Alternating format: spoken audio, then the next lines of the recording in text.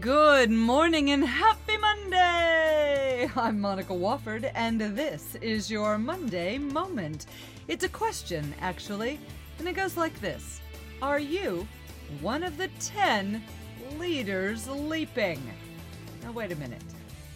Oh, that's right. In the 12 Days of Christmas song, it's actually 10 lords a-leaping.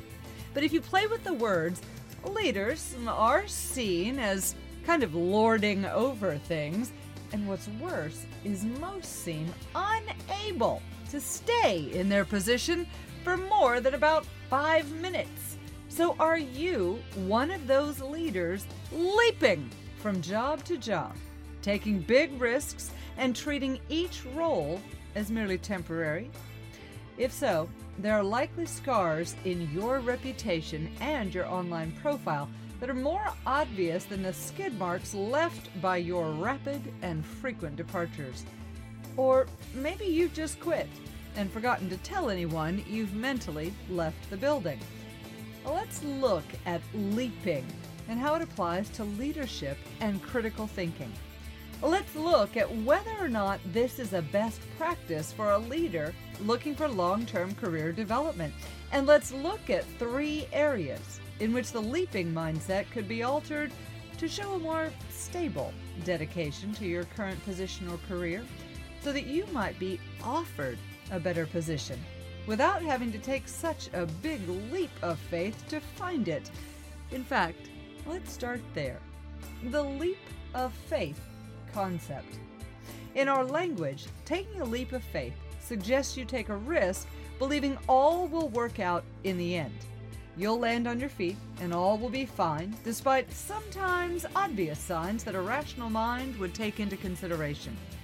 While a delightful belief and show of faith, more and more lately I've seen managers take this approach with their careers, quitting quite randomly without any position secured to replace the one just left. They're leaving without thinking through the impact. Even with historically low unemployment numbers, this is a risky proposition, particularly if you've not clarified the answer to these 3 career questions. First, if money were no object and responsibilities were less, what would you do that right now might seem like a gargantuan risk? Second, what specific elements of your current position have provoked you to consider leaving before securing a new one?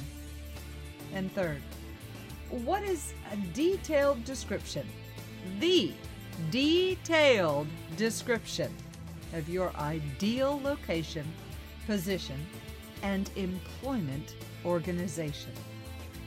For managers leaping to a new position without this level of clarity, what's happening over and over again is the realization that they've escaped one version of a disliked position only to find themselves in a new version of the same problems.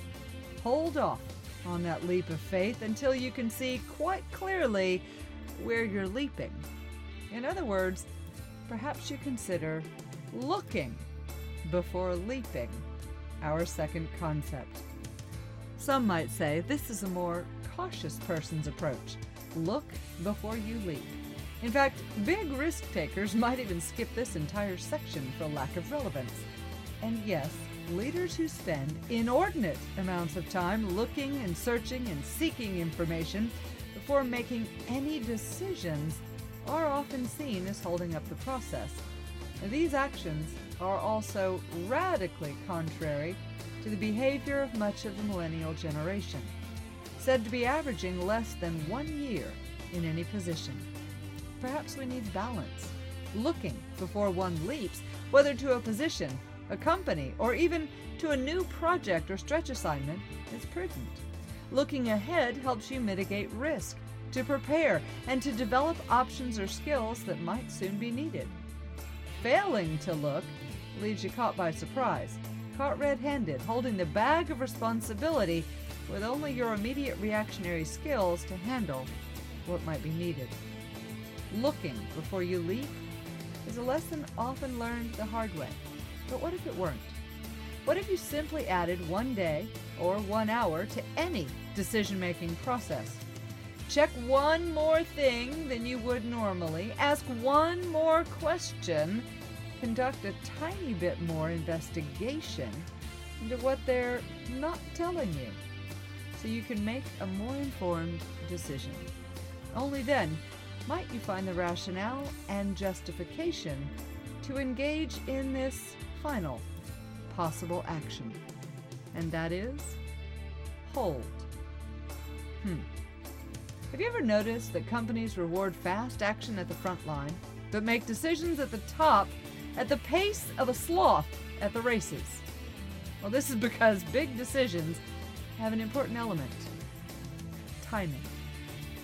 Our culture, our technology, our kids, and our brains have become accustomed to instant gratification. Millions of bits of info in a split second from a device that fits in our pocket. Not everything that's worth having is worth rushing. Not everything must happen right this second, and yet that same mentality creates leaping among leadership. No rewards are given for those who choose to wait a moment before jumping into action. Seeing how the plan plays out first is not often done before someone demands immediate changes. Letting a situation, team, or project simmer while new ideas are generated and information percolates as we're thinking takes far longer than looking up how do we fix a problem of this kind right now on the internet. Sometimes holding is the best decision. Find the value in waiting until the stars align, if you will. Take small actions to help make progress, but make giant step-taking more infrequent. Hold if the decision doesn't feel quite right. Hold if the story doesn't pass the sniff test. Hold if something is telling you and there's a cliff where you're about to do some leaping. Deciding not to make a move, take on a new role, or dive into another project is still making a decision. Choosing to check into more information about your possible new assignment or position is prudent and prevents the clouded judgment that comes from rushing. Changing the focus of your faith from "it'll all work out" to "I know I will make a good decision and have faith in myself" may just be the kind of radical leap in thinking most needed. Instead of being so busy leaping from one position to the next, or to the next big and visible opportunity, showcase how good you are at decision making by doing perhaps a bit less leaping into things you might later regret doing. I'm Monica Wofford, and that's your Monday Moment. Have an amazing Monday, an even better rest of the week, and of course, stay contagious.